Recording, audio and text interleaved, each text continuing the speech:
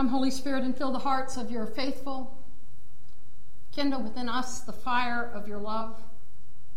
And may my words and our hearts together glorify you, O God, our rock and our Redeemer. Amen. We have been in the midst of a sermon series called Singing the Blues in a Post-Soul World, a riff on Reverend Dr. Otis Moss III's book called Preaching a Blue Note Gospel in a Post-Soul World. Reverend Moss is the senior pastor at Trinity United Church of Christ in Chicago, and his book has been very inspirational for me, and I hope this sermon series has been for you too. I want to remind you that the blues emerged out of the church's singing of spirituals and then gospel songs. And those spiritual and gospel songs always told the truth. They always told the truth that there's something that's not right in the world. But there was always a touch of hope at the end, and that is true for the blues as well. The blues are soulful and dramatic. And the blues then also birthed the jazz. And jazz is that wonderful kind of music in which individual interpretation of the song takes place and then comes back together, all together at the end. And jazz gave birth to a tradition of music called hip-hop. Now, here's the interesting thing, though. Spirituals, gospels, the blues, R&B, jazz, all evolved out of the church, but not hip-hop. Hip-hop was street music.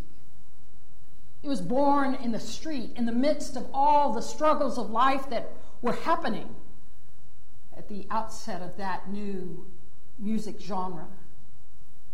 The hip-hop musicians refused to be silent about the challenges and difficulties of our world when the preachers were silent. Hip-hop musicians became prophetic in our time and perhaps taught a few preachers at least how to preach. Now, you may wonder what all of this has to do with the gospel message today. Today we hear the iconic story of Jesus riding triumphantly into Jerusalem. When religious authorities and political authorities had completely compromised the faith of the people, the religious authorities putting them in inconceivable regulations in order to be able to participate in all that is holy, to enter even the temple. Jesus took to the streets. He may have been the original hip-hop performer, taking to the streets, going into the temple, clearing it in a dramatic street theater, drawing attention to his words and his commitment to the love of God for all people. Jesus took to the streets riding a donkey. Jesus didn't teach in the synagogues, although he went to synagogue and he went to temple. He taught in the highways and byways of his country. Just like his cousin John the Baptist before him, he taught in the hillsides, in streets and towns, on the sides of mountains, from a boat in the middle of a lake. And Jesus had a starkly different message than that shared by the temple. The temple said that you had to do this, and you had to do this, and you had to do this for God to love you. You had to behave in a certain way before you could even walk into that temple. But Jesus taught with a blues sensibility, right? He knew the pain of the people. He felt the heartache of the people. He felt and understood their brokenness and their sorrow, their pain and their suffering. In how he taught and how he lived, he met the people where they were. He didn't shy away from the hard stuff any more than blues singers do. He revealed a truth in the world that things are not right in the world. He embraced the poor. He healed the sick. He welcomed and conversed with women and children and blessed them. He cared for the marginalized, even those who were not part of his faith. He talked to them. He touched them. He healed them in body, mind, and soul.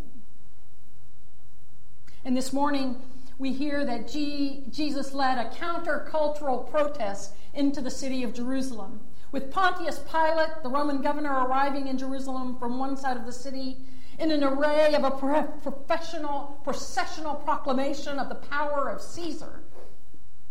Jesus on the other side of the city. Jesus, who had obviously pre-planned the march, arrived from the other side, humble and riding on a donkey, a nod to the Hebrew scriptures that proclaim that one day that would happen. And Jesus comes proclaiming the power of God. Make no mistake about it, as Jesus arrived, the people came out to greet him, putting cloaks on the ground and waving branches. And they sang a protest song. Do you hear that? They sang a song of protest. Hosanna! Blessed is the one who comes in the name of God. Blessed is the coming kingdom of our ancestor David. Hosanna in the highest heavens. That's a protest song. They are singing a song in direct opposition to the reigning power in their lives by invoking the coming kingdom of David, the great king of Israel and Judah, not Caesar. And I just have to wonder if we are up to the tasks of singing our own protest songs, the reality of the blues in our own world today. I loved in his sermon last week that Pastor Jonathan Cabrera, at the outset, named the names of those killed in the shooting in Atlanta. It was a protest song of sorts, right? To name aloud those killed. And of course, all too soon, another shooting has occurred in Boulder, Colorado. And without forgetting those who died in Atlanta, let us say the names of those who died in Boulder. Denny Strong, 20 years old. Traylana Bortkowiak, 49. Jody Waters, 65. Stephen Stanisic, 23. Ricky Oles, 25. Susan Fontaine, 59. Terry Leiker, 51. Kevin Mahoney, 61. Lynn Murray, 62. Eric Talley, 51. And I look at all that, and they're all younger than me. They're all young people. And it takes my breath away. You know that the average number of people who die each day, not each week, not each month, not in the year, each day, the number on the average of people who die of gun violence of all types, mass shootings, domestic violence, police violence, riots, any kind of death by suicide. I mean, the average number, and this is just from 2019, we don't even know what's going to come with 2020 and now 2021. 109 people on average every day in the United States die by some kind of gun violence. In the last 4 years, there have been 40 million gun purchases. New gun purchases. And the gun trauma, as I read in an article from the New York Times this week, is not just about who has been killed and the families that grieve them. And it's not just about those who are injured and the families who care for them and the medical people who care for them. And it's not just about those who witness the gun violence. It's not just about that at all. It's not just those. It's you and me. It's our children and youth who practice protecting themselves from a shooter in their school. You know, I remember when we practiced fire drills. And when we practiced getting under our desk and putting our heads down to save ourselves from nuclear war. And that was frightening. But our children and youth have to practice that somebody might come into their school with a gun to kill them, and us watching it over and over and over on television. And you know what? The study showed that every time there is a major mass gun shooting in the United States, the gun sales go up because of the trauma people experience of wanting to protect themselves. When we all know that to have a gun in the house is dangerous for children, but also dangerous if somebody breaks into your house. It is likely to be turned on you. Well, I want to tell you something. I'm not opposed to people having guns. In fact, I support the Second Amendment of the United States Constitution. My dad, Papa Hutt, was a World War II vet who jumped into France the night, actually, before D-Day. He knew guns. He knew them well, and he owned guns, his father's before him and his own. And he kept them in our house, locked up, with a visible lock on the gun case. He taught me how to shoot. I first learned how to shoot a BB gun. My grandfather set up an old doorbell on the fence post, and if you hit it just right, it rang the doorbell. I got really good at that. I'm sure it drove my parents crazy. Then Daddy taught me how to shoot a shotgun. And he took me hunting until I actually shot something and watched it suffer, and then I didn't want to go anymore. Years later, when my home was broken into and I got anxious because I lived by myself, I asked Daddy that maybe he could give me a pistol. He said that was okay, but we had to go out on the property and practice shooting it first, my grandparents' property. I couldn't hit the side of a barn with that pistol. It never went anywhere I pointed it at. Instead, Papa Hutt suggested I get a dog, which I did. Still, in the last years of his life, he ended his membership with the National Rifle Association because he didn't like the fact that there was so much gun violence, and it didn't seem that the National Rifle Association, that ought to defend Second Amendment rights, but also ought to make sure that people were learning how to care for their guns and be careful with them and what to do, that he didn't agree with that. And he also didn't agree about these big magazine guns that could rapidly fire. He felt like that it wasn't reasonable. It wasn't safe for people. We talked about the need for reasonable gun laws, universal background checks, gun registration, and rechecking registration. I mean, you know, every now and then you got to go back in and get your driver's license renewed. And maybe that would be good for guns too. But what I'm really interested in at this point is, what song are we going to sing? What kind of song are we going to sing in the midst of all of this in our country? Our Jesus, who rode into Jerusalem, knew his life was in danger. And still he rode into the city with a protest song ushering him along the way. So are we just going to look the other way, which is what happens with the next news story and news cycle? Are we going to forget the people who died in Atlanta and in Boulder, and now another shooting's happened? not a big one, but still another shooting and another shooting and another. 109 average a day. Are we going to stay silent in the midst of the carnage we're experiencing? You know, I read another New York Times article. I like reading the New York Times.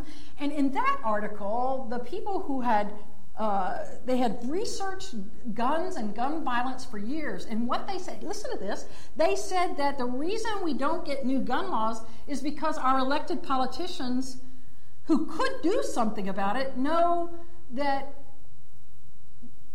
it won't change our votes. People don't change their votes because of gun laws and gun ownership. Are you ready for that? Maybe it's time we take up our protest song. Protest against those who will not care for people. And need I say that the poor among us, our black and other people of color siblings, are the ones who suffer at this more than anything else. And the boys get killed. A lot. And women suffer from gun violence, from men who abuse them domestically. I want to remind you that the blues emerged from the spirituals, and from the blues emerged the R&B, rhythm and blues, and from R&B emerged the blues, and from the blues emerged jazz, all of which came out of the church, but hip-hop was born on the streets. And I believe Jesus was a hip-hop musician. I believe that Jesus was an improvisational leader, that he assessed the situations he found himself in, and he pivoted as needed to address those situations with his words, his actions, his life, and even his death. But don't think for a minute that Jesus wasn't prepared. Just because he was an improvisational leader, he was prepared. He knew his Holy Scriptures. He knew what was going on. He knew what was going on in his world, evidenced by the fact that he likely prepared someone to have that donkey ready for him. And he likely prepared some people to gather up a crowd, to have a march and to sing protest songs. He was prepared. But don't think for a minute that he wasn't ready. He pivoted as he needed to, but he was always ready to hear the beckoning voice of God calling him. And if we're going to change the gun violence in our culture today, we too need to be improvisational leaders, an improvisational church that studies hard and prays hard and cares deeply and meets and talks about what we do. We will also sometimes fail. But then there will be some times when God and the Spirit will move in such a way that everything will come together all of a sudden. I mean, if we're going to make a difference in this sad, violent world, New Church, and all of us who are New Church and beyond, the Church of Jesus Christ is going to have to become an improvisational church. Something new. You know, jazz is considered a very dangerous kind of music. You know why? Because it is all about creating something new out of something old. And that scares the daylights out of people.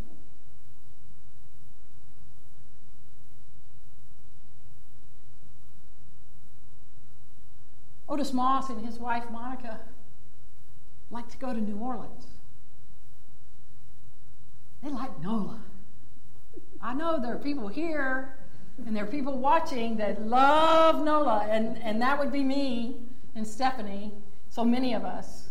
They love NOLA. And so he described walking down one of the streets in New Orleans and seeing a man in one of the stores painting.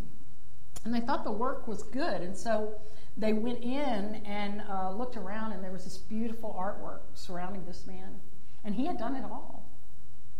And so they began to, inquire, well, how much is this painting? And the man said, well, those over there are $20. And then they walked around a little more and they looked over at another group of paintings that were pretty magnificent. And they said, well, how much are these? And he said, those are $1,500. And so Otis Ross asked, why are these over here so much more than these over here?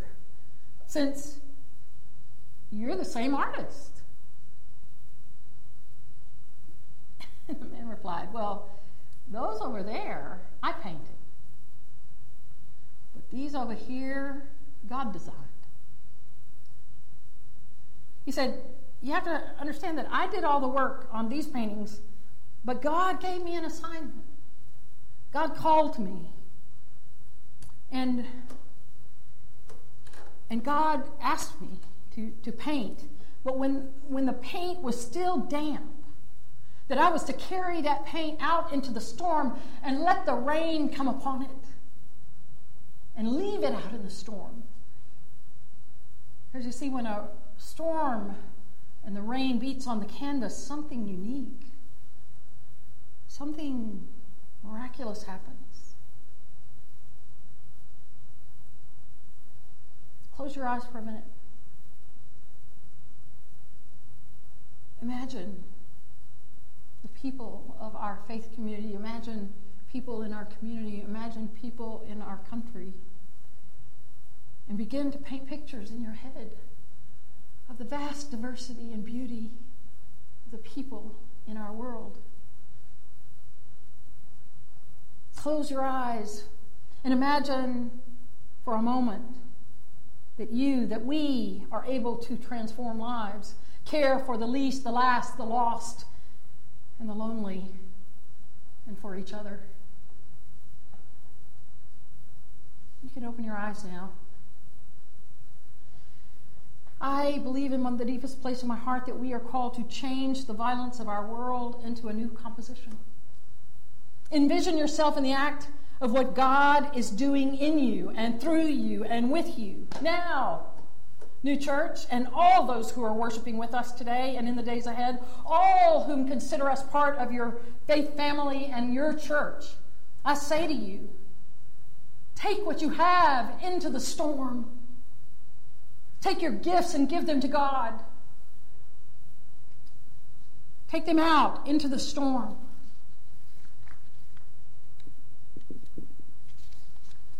Let God use those gifts, and God will beat upon the canvas of your life and your spirit and create something new that has never been created before. Take your spirit and your very soul into the storm, and God will create in you a protest song within you that will change your life and certainly the lives of others and change our violent culture into a new song. In today's story, we hear that Jesus took what he had into the storm. He dared to live a life that was God-directed, God-loved, God-envisioned. Yes, in the blues of that life, he was executed on a cross by the state and the religious leaders of his day. But through his faithful singing of his own protest song, he changed the world forever for you and for me. And God, our God, was with him in the storm and raised him up. And so will raise us up as well. Thanks be to God. Amen.